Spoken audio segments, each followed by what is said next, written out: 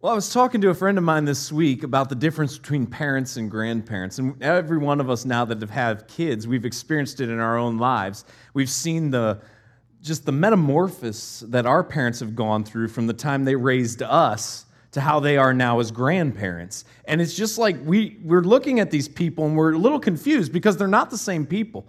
And they may look the same, just aged a little bit, but they are not the same people at all. What they allow their grandchildren to get away with and what they allow their grandchildren to do is not at all what they would allow their children to do.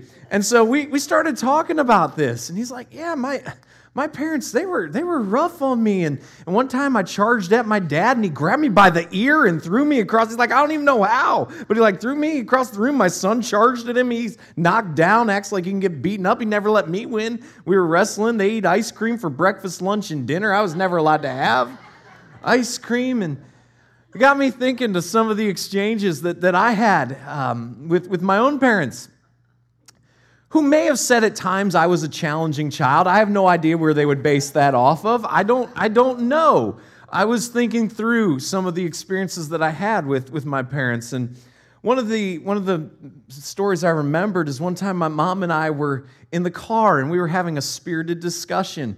And sometimes in the midst of spirited discussions, people get passionate about certain points. And she saw things incorrectly one way, and I saw things correctly another way. And we were just having a healthy dialogue about that. And you got to understand, I come from a family where every time my uncle and my dad would talk on the phone, we thought they hated each other.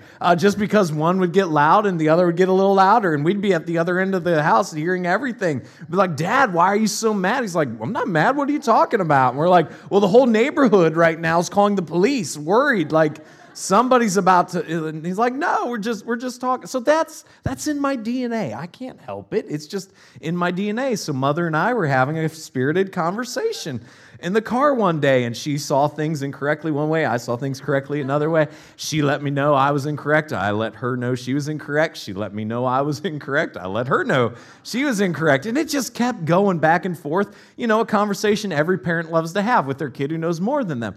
And she finally reached a bit of a breaking point. And Mother was a godly woman, so she didn't swear very often. I mean, once or twice I got it out of her. She'll deny it to this day, but I know I did. And she turned around at a red light and said, Brian, you need to remember something.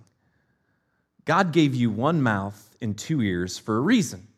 And then she said something else. And then I just let it be silent for about 30 seconds. And I said, hey, Mom? She said, yeah. I said, you need to remember something. God gave you one mouth and two ears for a reason as well.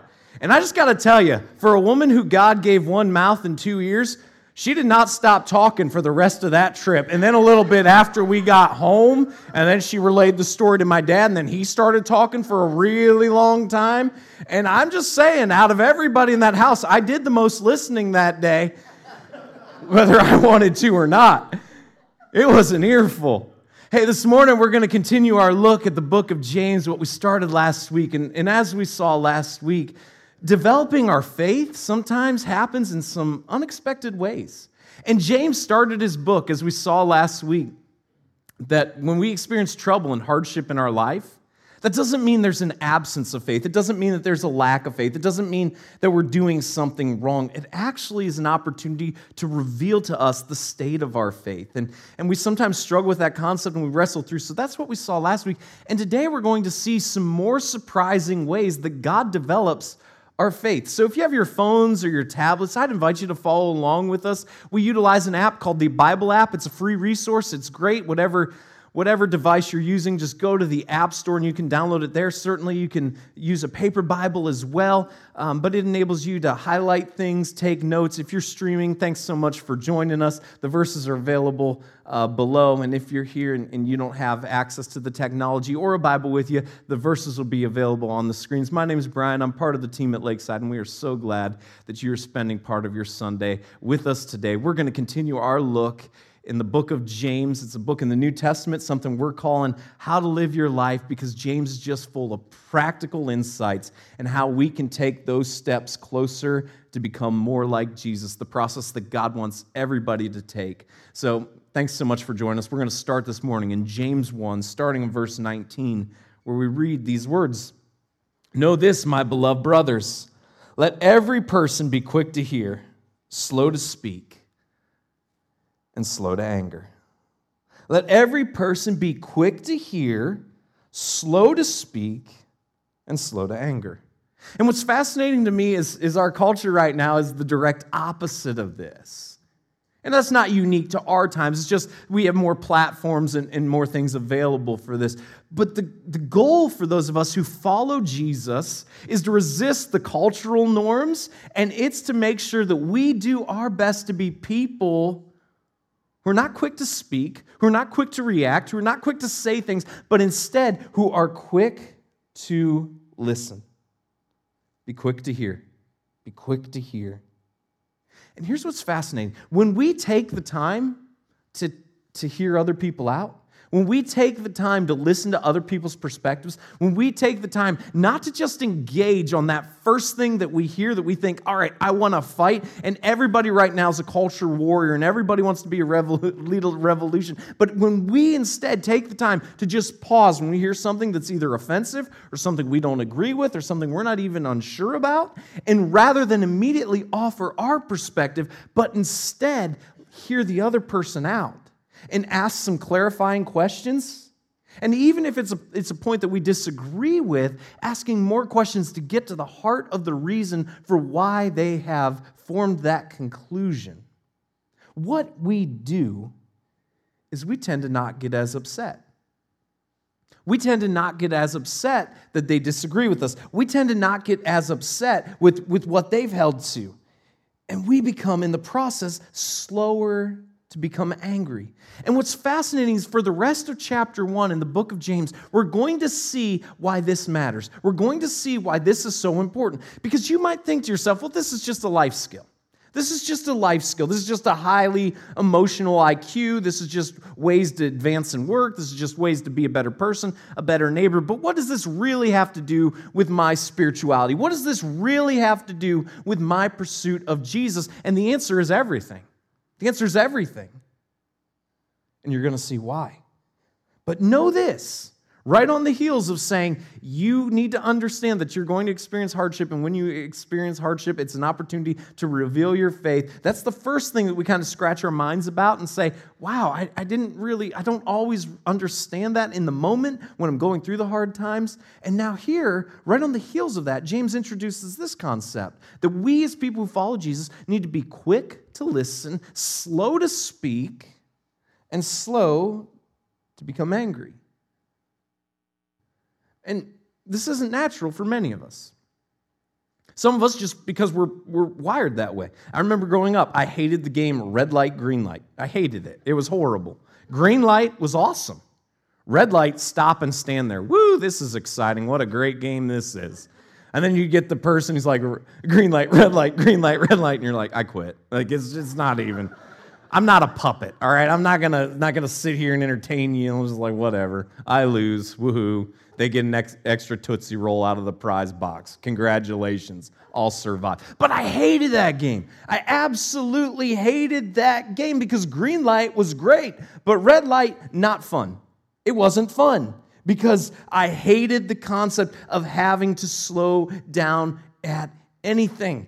And I think that one of the reasons that we struggle so much to hear other people out is because there's a lack of patience. Listening requires effort. It requires us to stop. It requires us to put aside the thing that we want to interject into the conversation. Listening requires humility, quite frankly, because it's elevating somebody else above our own desire, above our own perspective. And James says, here's what you need to do in your development of following Jesus. You need to be quick to hear people out. And you need to be slow to speak. And not only that, you need to be slow to become angry. Why? For the anger of man, verse 20 says, does not produce the righteousness of God. The anger of man does not produce the righteousness of God.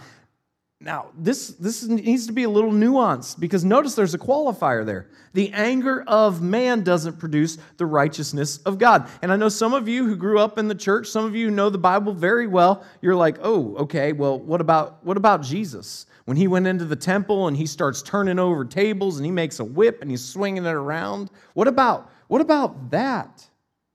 How do we qualify the perfection of Jesus with what seemingly is an outburst to us? How does that work? And here's where we have to understand that anger isn't inherently wrong. Anger isn't inherently wrong. What drives the anger, how the anger manifests itself, what we do once we're angry, all those things can be wrong. But anger in and of itself as an emotion is not wrong. Now, some of you grew up in an environment where even being angry over righteous things, even being angry over right things was discouraged. And you were told you need to suppress that, you need to hold that down, you need to get rid of that there was never a positive outlet for anger. And that's not what Scripture says. But anger is a dangerous emotion because it can take us to places in an instant that are not healthy. And that's why there's a qualifier here, that the anger of man. So while anger isn't inherently wrong, much that goes along with it is. And the motives can frequently be self-centered and can be what I want rather than what God's want, rather than what God wants. And when that happens, that becomes the anger of man, and that does not produce the righteousness of God. But as we saw in Jesus, there is righteous anger. As we saw that God would give us glimpses of throughout the Old Testament. God is holy, and God got angry. There are things that anger the heart of God, and those are the things that should anger our hearts as well. But let's make sure the things that anger our hearts are the things that anger God's hearts. And let's leave it at that. Let's make sure that when we're angry, it's because we're angry about the things that would make God angry and not because we just want to be angry. And he goes on in verse 21. He writes, "Therefore put away all filthiness and rampant wickedness and receive with meekness the implanted word, which is able to save your souls." Which is able to save your souls. Put away all filthiness and rampant wickedness. He says, you've made the decision to follow Jesus. Your life should look different. You don't get to just say, all right, Jesus, I'm following you, I'm going to heaven, and then live like hell. No, your life should look different as a result of your decision to follow Jesus. So he says, put away all filthiness and rampant wickedness. Following Jesus should compel us to change our lives. If there is not a hunger and a desire within you to make your life look more like Jesus, and you claim to be a follower of Jesus, then you better scratch your head and you better start asking some serious questions about whether or not you're actually following Jesus, or whether or not you're following an idea of Jesus that you like, and you're just accepting the parts of Jesus that you like and throwing away the parts that you don't, and you're just gonna do what you've just done is created your own version of Jesus, but that's not Jesus. He says you need to throw away all filthiness and all rampant wickedness out of your life, that our lives constantly need to look more and more like Jesus and less like ourselves. And how do we do that? Well, he tells us, receive with meekness the implanted word. Receive with meekness the implanted word. Scripture is God's revealed heart to us. Scripture is God's heart revealed to us. And it challenges us, and it corrects us, and it changes us. And frequently, those are not fun things to undergo. It's frequently not fun to be challenged. It's frequently not fun to change. We don't like those things naturally. They cause effort, and if we wanted to do them naturally, we'd already be doing them. But that is what we've been called to be as people who follow Jesus, that we become more and more like Him. And so if we're going to follow Jesus, we better know the heart of the person we're following. And the heart of the person we're following is revealed to us in Scripture. It's why every week we encourage you, download the Bible app, be engaged and be invested in Scripture. It reveals God's heart for us.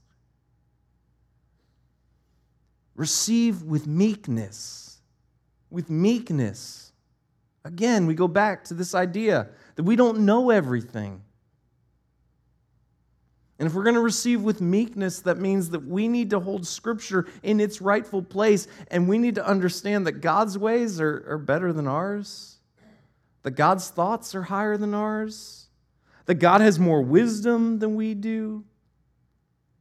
Why is this so important? Because this is able to save our souls. Because Scripture is God's revealed heart to us, and God's revealed heart to us is the story that God created us, we rebelled against Him, it took all of 3 chapters to happen, and then God redeems and restores us through the work of His Son, Jesus. But God wants to change us to be more and more like Him in the process. God isn't done with us at the moment that we receive His salvation. He continues to work on us so that our lives are better, so that our lives are becoming more and more like Him, so that we're having an impact for Him in the world in which we live, so that we're impacting others with the love and the hope and the peace that we have that is in such a needed supply in this world. But God wants to do all those things through us. And then He goes on and He says this, but be doers of the word and not hearers only, deceiving yourselves. Be doers of the word, and not hearers only, deceiving yourselves. It isn't enough to hear Scripture. It isn't enough to even believe Scripture. He says you must act upon it. You must act upon it. And I'm telling you, this 18 inches is the hardest thing in our spirituality. The 18 inches from our heads to our hearts, that is the hardest thing in all of following Jesus.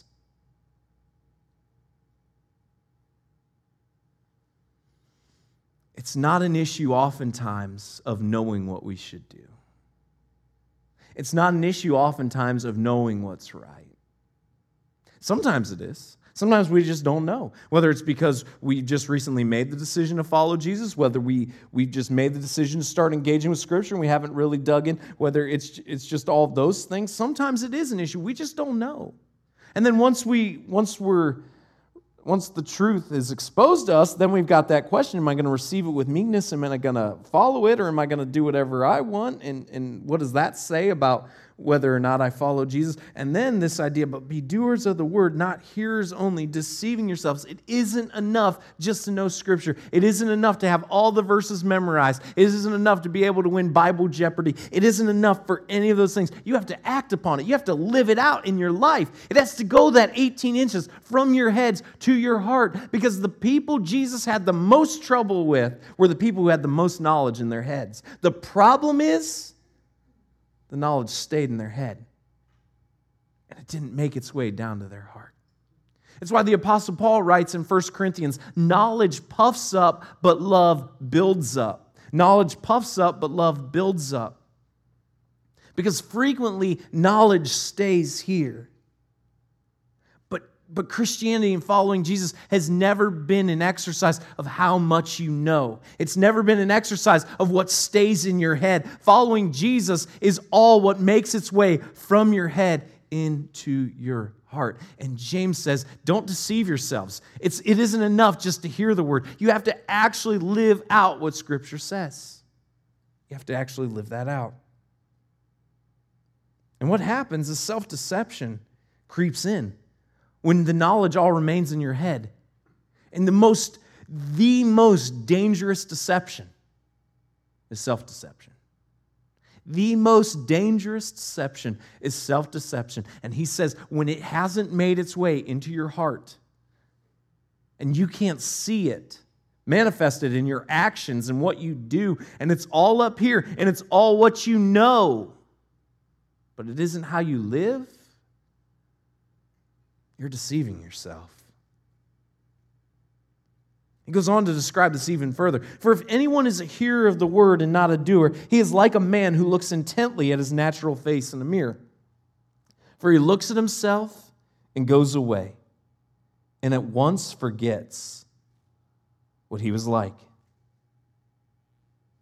What a powerful picture this is. He says if you're somebody who just hears Scripture, but you don't actually put it into practice in your life, if you fail, it's like you're looking at yourself in the mirror, and the second you walk away from that mirror, you have instant amnesia. And you have no idea what you look like. This is a fascinating picture. We were at camp one summer, and camp's always interesting because you get to see the students who are going to camp, and they have their little love connection for the week, and you start to see the feelings develop on Sunday night when they first look at each other, and then by Monday they're asking their friends, and by Tuesday, the groups of friends have converged. It's wonderful, and then Friday on the ride home, they're talking about how they'll love each other forever and be Snapchat friends, and how they found their true love, and 3 weeks later they're broken up. But it's always predictable, and it's always kind of fun to watch. It's just like a Christian camp bachelor, except you get to be the host. And there aren't any roses. But with those few exceptions, it's much the same. But one year it got even better because one of the youth pastors liked, not a student, but liked one of the camp workers. And they were going to take a date at camp. I can't make that up. It's delicious. And what's even better is he was nervous before the date. And so he went back to the cabin, got out a special pair of clothes to wear on the camp date, which it doesn't matter because when you're in a cabin with a bunch of high school guys, everything smells. It doesn't matter what you pull out of that bag. Nothing's going to be appealing to her. Like, you have no chance. Like, just don't date at camp, whatever. So he's getting dressed, and then he goes to the bathroom, and he doesn't know we're following him, which I realize sounds a little creepy that we're following somebody into a bathroom. I get it, but it wasn't creepy. Kind of creepy in hindsight. But just go with me, all right? Forgive the creepiness. We follow him into the bathroom, and he's doing his hair. He's looking at the mirror. And he looks in the mirror, and he looks down, and he's like, "You've got beautiful brown hair." Looks back up in the mirror, looks down. "Your eyes, you're gorgeous." Looking back up in the mirror, looks down. And we think, oh, he's practicing lines to compliment her. And he's like, "You're a beautiful man, and she's going to love spending time with you today." We're like, he's giving himself a pep talk. He's giving himself a pep talk about what he sees in the mirror, and then he looks down. He's talking himself up.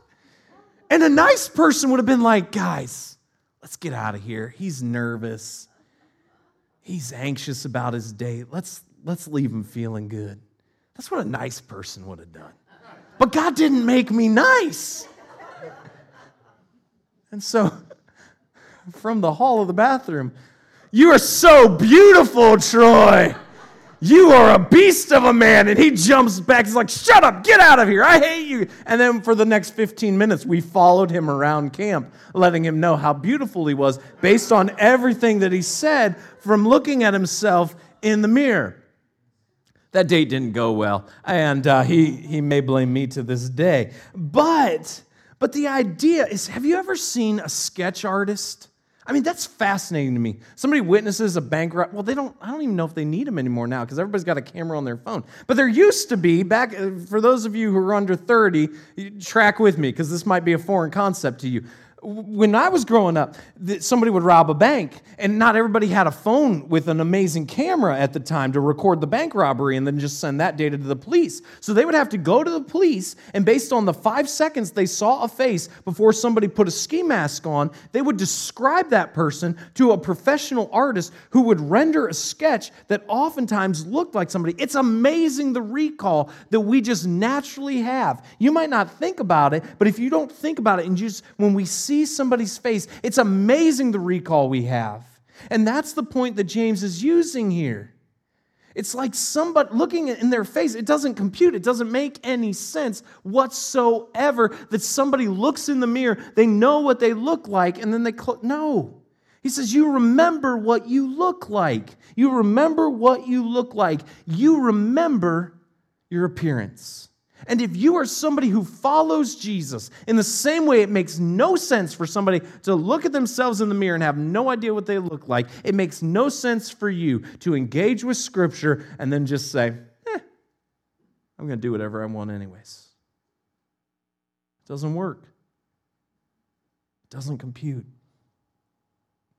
But the one who looks into the perfect law, the law of liberty, and perseveres, being no hearer who forgets, but a doer who acts, he will be blessed in his doing. And notice, he's now taking this idea of looking, and instead of looking into a mirror and forgetting, he says, now, whoever looks into the perfect law, the law of liberty. And I just want to ask you, if you're following Jesus, do you realize that following Jesus is just that? It's liberty. See, the enemy's come and he's convinced us, following God's restrictive. Following God, it just kills all your joy. And you can't have any fun. And you can't do what you really want to do. You can't experience the best things that this world and this life have to offer. If you follow God, it's going to be a life of boredom. It's going to be a life where you're constantly restricted. It's going to be a life where you constantly feel like you're missing out. That's what the enemy's come, and he's tried to convince us of that, and maybe he's convinced you of it. Just the opposite is true. The restrictions that God puts in place are for our own good. And they're a path for us to experience the most love, the most joy, and the most peace in this life. And if you are begrudging the restrictions that God has put in place, and if you think that following God is just restrictive and it's not actually a path to liberty and a path to freedom, then you're seeing it all wrong. That following God is incredibly freeing. And not only that, but blessings await those who act accordingly. That blessing awaits those who act accordingly. If anyone thinks he is religious and does not bridle his tongue but deceives his heart, this person's religion is worthless. See, if you think you're doing well, if you think you're a mature follower of Jesus, if you think you're doing this Christian life thing pretty good, and yet you can't control what you say, your religion is worthless. Now, that's not me saying that. That's Scripture's take. You ever meet somebody that just flies off the handle and later on they're just like, I just can't control what I say when I'm angry. I just can't control what I say. Well, Scripture tells us that out of the overflow of the heart, the mouth speaks. See, this isn't just an issue of, I get mad and I just fly off the handle and sometimes I say some things I regret. No. What Scripture tells us is that if you can't get control of the words you speak, you need to do some serious inventorying of what's in your heart. Because your religion is worthless. And why is it worthless? Well, in one regard, because again, out of the overflow of the heart, the mouth speaks. And what did we see earlier? That truly following Jesus is the process where we allow the truth to not just penetrate our head, but move the 18 inches down to our heart and to change our hearts. It's not enough just to intellectually know that Jesus lived and He died on the cross. It's not enough just to have an intellectual knowledge of that. It has to move beyond the intellectual phase. And it has to move to our hearts where there's an acceptance phase. And we realize that Jesus is God, that He died on the cross for our sin, that we are sinners who need to be redeemed. And that we want to live for God. It's not an intellectual exercise. And one of the things you have to ask yourself is if you fly off the handle constantly and you say things constantly that you regret, that you have to go back and apologize for, well, then you need to really wrestle with James 1:26, because what it says is your religion is worthless because out of the overflow of the heart, the mouth speaks. So maybe it hasn't gone that 18 inches from your head into your heart. And then he concludes with this. But religion that is pure and undefiled before God, the Father, is this: to visit orphans and widows in their affliction, and to keep oneself unstained from the world. This is the contrast. We've seen religion that is worthless, and now we see religion that God desires. And what's fascinating about the religion that God desires is that this is what will really change the world. It's not the argument. It's not winning a soundbite. It's not any of those things. But this is what will really change the world. Religion that God desires will change the world. And how can we change the world? How can we change the world? Well, we're given the answer to that by visiting orphans, by visiting widows, and by growing in our own conduct. And you might scratch your head. You might say, how's that going to change the world? Because none of that's going to be noticed. And in an era and in a culture which celebrates celebrity, what we see is God celebrates consistency. While everyone else celebrates celebrity, what God celebrates is consistency. And what God is looking for out of you is not for you to have 1 million Instagram followers. What God is looking for out of you is not for you to have the most popular podcast. What God's looking for out of you is not for you to lead the biggest Bible study. What God is looking for out of you and out of your life as somebody who follows Him is consistency. And it's your faith revealed in how you treat the least of these. It's how you treat those who are struggling. It's how you treat those who are hurting. It's how you go and you encourage those who've lost somebody. It's how you look out for those who have no one else to look out for them. It's how you live your life day in and day out. That's what God desires. It's consistency, not celebrity. And we have a choice to make. Are we going to celebrate the things that our culture celebrates in celebrity, or are we going to celebrate what God celebrates in consistency?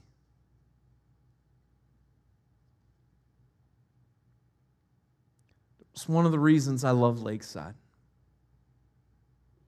is the generosity of the people of Lakeside. In the past 2.5 years, we've given thousands of dollars, over $10,000 to people in our community who are struggling with rent, or utility bill, who need food, who need assistance.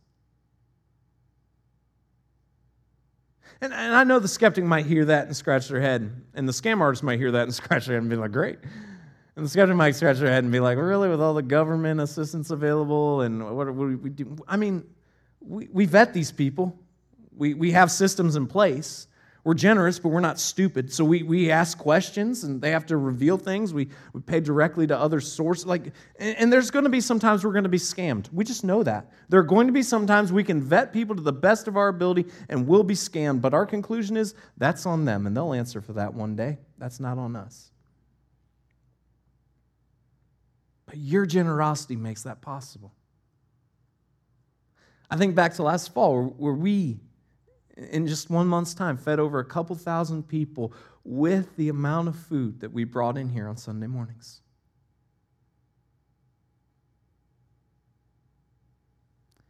See, my point is this. What really matters to God